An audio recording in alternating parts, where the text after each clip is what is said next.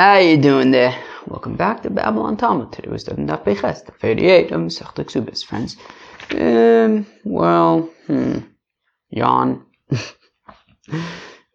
We're like going weiter in the Mishnah, I guess. Yeah, right. That was that Mishnah about like Apogemis Ksuba. So we had all sorts of situations where she needs to swear, and then she can collect her Ksuba. And then we got to this kind of cryptic statement of Reb Shimon, where he says, "Kozmanchi tovas ksubasa yershim as being esa, vim enam tovas ksubasa ena yershim as being esa." We have to understand what that means, or not understand what it means. It's a little confusing. All right, we're going to start on Daf Pei Zayin Amud Beis, about 10 lines before the bottom of the page, by the two dots. So if you have one witness who's testifying that the ksuba has already been paid, so you have this woman, she's married, and then she gets divorced, and the husband's saying that he already paid the ksuba. She's saying she didn't receive anything, and there's one witness who says that she did receive the ksuba. Now, of course, one witness is not enough. You need two witnesses, but we say that one witness, though, can be mechayev a shvuah. Right, in general. So let's see what the Gemara says.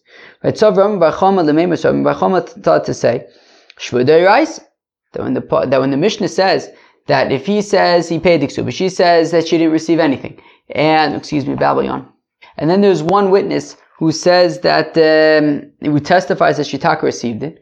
So Rabbi Bar Chama thought to say, well, one witness is able to require a shvuah midoraisa. The pasuk says, you can't have merely one witness testifying about a fellow for any kind of sin. Yeah, one witness is not sufficient when it comes to an oven or a chatos. But, there's a siren. They know that I'm recording Babylon Talmud. They say, on their dispatch thing, they say, okay, surely he's recording now. Okay, turn it on. Go. Drive. Blast it really loud. Okay. What am I telling you? The sirens are going to siren. So, one witness is insufficient when it comes to Avon and Chatos, but one witness does suffice to be mechayev shvuah, to force somebody to swear. We said, also momin, in any situation where two witnesses, Babylon, any situation where two witnesses would be able to require somebody to have to pay money. Where am I? Okay. One witness will suffice in order to make somebody swear. So therefore, Rabbi Bar Chama thought to say that, somebody's yelling outside. So then one witness will be enough to make somebody swear. So therefore, Rabbi Bar Chama thought to say that when there's one witness here and she has to swear, it's midoraisa Omer Ravi. Ravi responds, Shtei tshuvas badavar. I have two responses to you.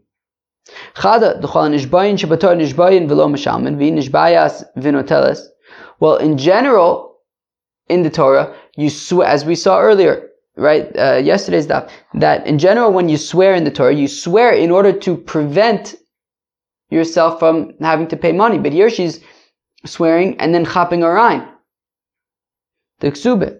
And more so, that we don't swear about something that has a lien on property.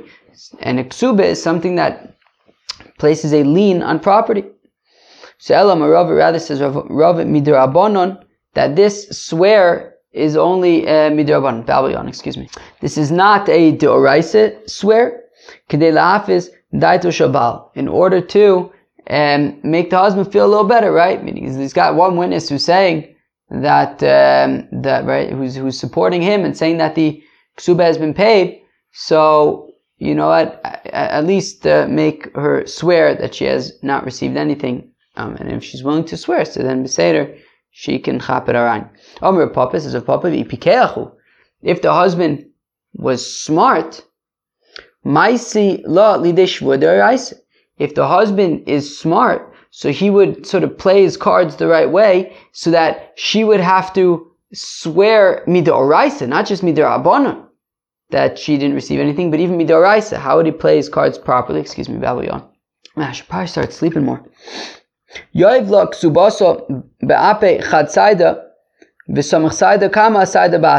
Oh, so the answer is that the way that that the husband can require her to swear midoraisa would be in the following way. Wow, I feel like my brain isn't really working.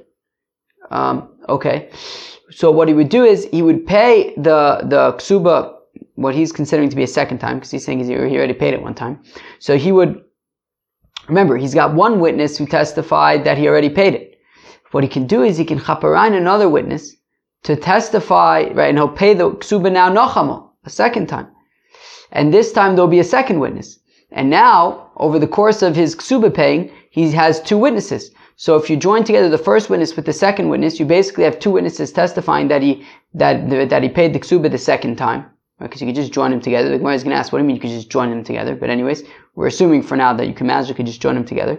And now you have two witnesses testifying that he paid his ksuba, and you still have that one, right? There was one witness who testified the first time around, so you have that one witness who's saying that he paid it the first time. So then, and then he basically says, look, okay, so I have two witnesses who say that I paid the ksuba, right? Because there was a second witness the second time, and that joins together with the first witness. So there's basically two witnesses saying that he paid the ksuba. And what about the first time that he says he paid? That was a loan. He basically loaned her the value of the ksuba. And when it comes to a loan, so one witness can be mechayev her, right? She's saying that she doesn't owe any money, right? That she didn't receive anything. And therefore, now one witness can force her to swear midoraisa that she in fact didn't receive anything. And then, if she's willing to swear midoraisa, so then seder. But, assuming that she didn't receive anything, she won't be willing to do that, and then he'll be able to get his money back. Alright? Fine. Maskef Rav Shisha Ber Davidi. Rav Shisha Ber Davidi says, what does it mean? How can you just magically join together two witnesses who are testifying about two different things? The first witness says he saw him pay it once. The second witness is saying that he saw him pay it a second time. But they're testifying about two separate things. How can you magically just join them together? Ela Rav Shisha Ber Davidi, Yoav the Ksubasa, Baipe Saida Kama V'Saida Basra. Oh. So rather says of Shisha Ber Davidi, no, the second time around, when he pays the ksuba with the first, right, he chapsarain the first witness who saw it the first time around and brings him back. And then he chapsarain a second guy, and now you have two witnesses testifying that he paid the ksuba, right, this time around. So he has two witnesses saying that he's already paid the ksuba. What about the first time when he claims that he paid the ksuba? Well, there was one witness, he'll say that was simply, just treat that as a loan. And let that one witness testify about a loan, and she'll have to swear midoraisa that she didn't receive anything. Alright? Fine, what am I going to tell you? Oh, and then the first payment would only be considered a loan. Maskef Rav Ashi. Rav Ashi asks Akasha, but Akati Yechol Lememer Beis Ksubas Savoy. Oh, but can't she say that she had two marriage documents? She had two ksubas, and the first time she received payment for the first ksuba, and the second time she received, the first time was for the first ksuba, and the second time was for the second ksuba. So there's no loan over here. So Elo Rav Ashi hu demodalu. Well, I guess he told them in advance that, look, this is what we're doing, right? We're chapping you both around to testify that I'm paying the ksuba, because she's going to want to say that she received the ksuba the first time, but that's just going to be treated as a loan, and don't corroborate that story at all. And in that case, then she won't be able to claim that the first time that she had two ksubas, because two ksubas is like not a common thing. So we just basically he makes it clear that nobody is going to be testifying that she received her ksuba the first time around. I'm sorry, right? Nobody's going to be testifying that there were like two ksubas. Rather, they're just going to say, no, he paid the ksuba the second time. We can't trust her about the first time to say that she had two ksubas or whatever. Fine. And we also said from the Yershin, right? So if she wants to chaperan from the Yorshim, so then So then she has to swear. So Tanan Osam. So we learned in Shavuos. And the orphans only get paid back with a swear. Miman. From who? If we're talking about a loan. I don't understand. If their father wanted to collect a loan payment that he was owed, so then he wouldn't have to swear in order to get this payment. So why would there have to be a swear in this case? Rather, this is what it's saying. Oh. So if orphans are collecting from other orphans, right? So one group of orphans says to another group of orphans, you guys owe us money. They can only get paid back with a swear. Amr Rav Zika, Amr Rav Yehuda. This says Rav Zika, the name of Rav Yehuda. Loshanu Elisha, Amr Yisomim.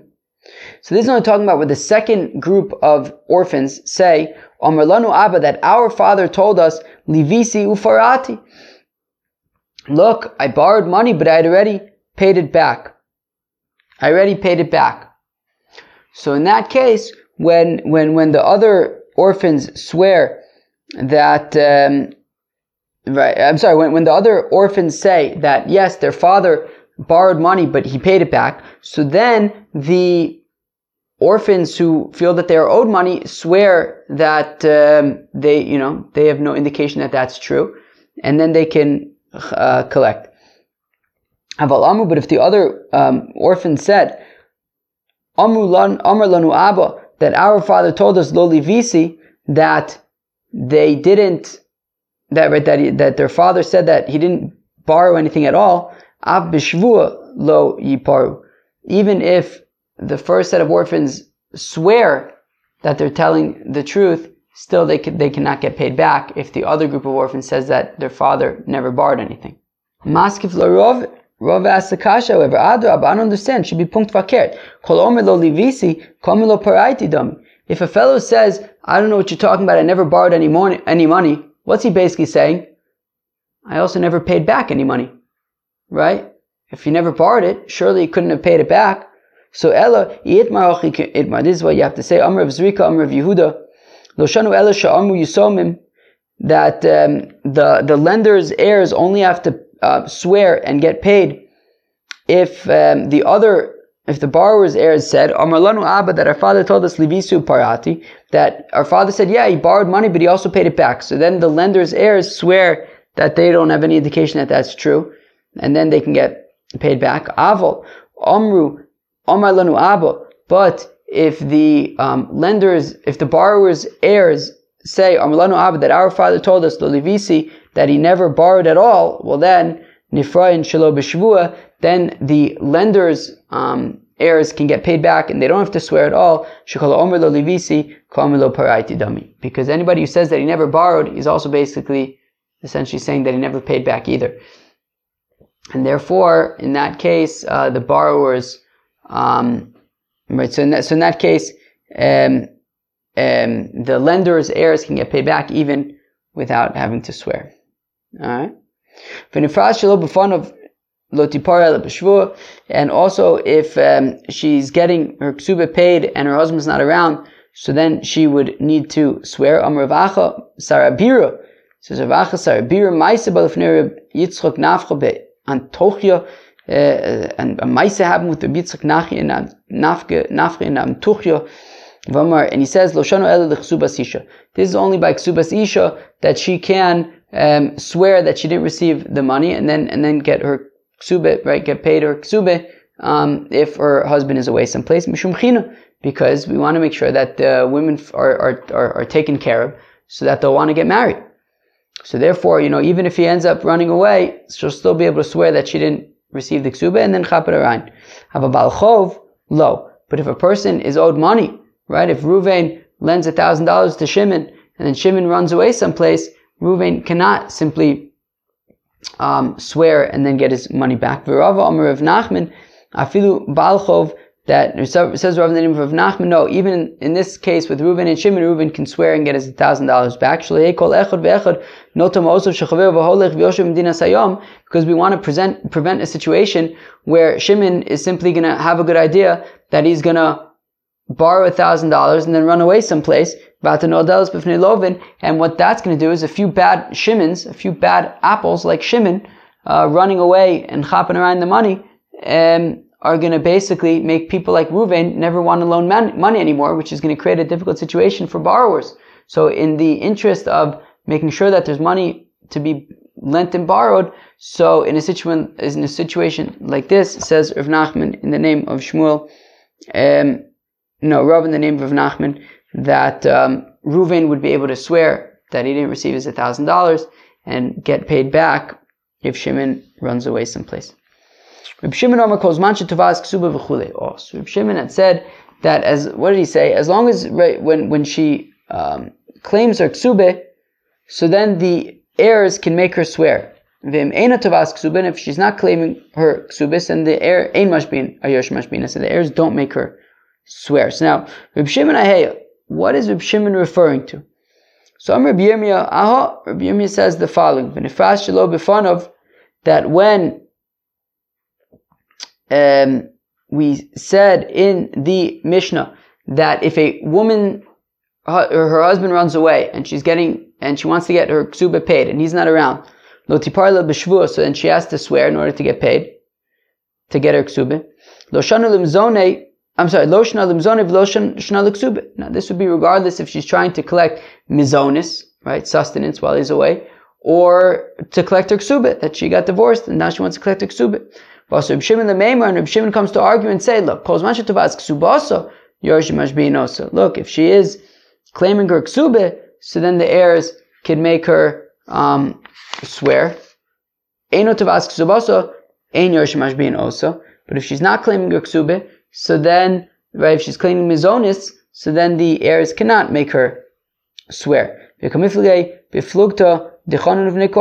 we're arguing regarding the machlokas of Chanon and the Bnei Kohanim Gedolim. The Tanan, as we learned in the Mishnah, a fellow goes traveling someplace, v'ishto tovas mizonis, and his wife is asking for mizonis. Chanon Omer says, Chanon, tishava basof v'lo tishava batchila. Look, she can only swear and chaparain regarding her ksube if they get divorced, but not regarding her mizonis. But the sons of the Kohanim Gedolim argue, they said Tishava Batchila Uvasof, that she could swear both by the ksuba as well as by the mizonis. So okay, right. So Chanon says that that she would have to swear in order to collect ksuba, but not in order to accept the mizonis. But the Chacham would say that. The Bnei Kohanim Gedolim would say that she swears both by the mizonis as well as by the ksuba as well as by the mizonis. Fine. Reb Shimon Kechanon, Rabbanon Kivnei Kohanim Gedolim. So Reb Shimon, who says that you swear by the ksuba but not by the mizonis, is like Chanon, and the Rabbanon are like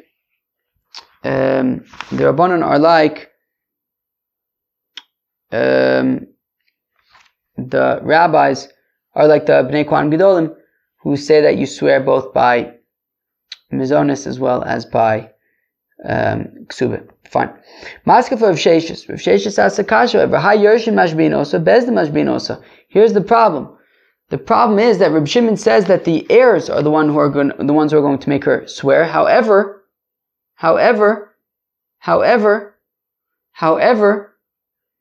However, in this case, the husband's alive, right? I mean, if we're talking about a situation where that when she gets paid her ksuba and he's away someplace, he's not dead, they're just divorced and he's away someplace. So why are we talking about the heirs? He's still alive. Right? So again, so Maskafa of Sheshis asks, Hayershin mashbin osa, Bezdin mashbin osa. It's Bezdin who's making her swear. Mibai it should say. Elo, of Sheshis, rather, it says of Sheshis, aho, that Reb Shimon is going on the following.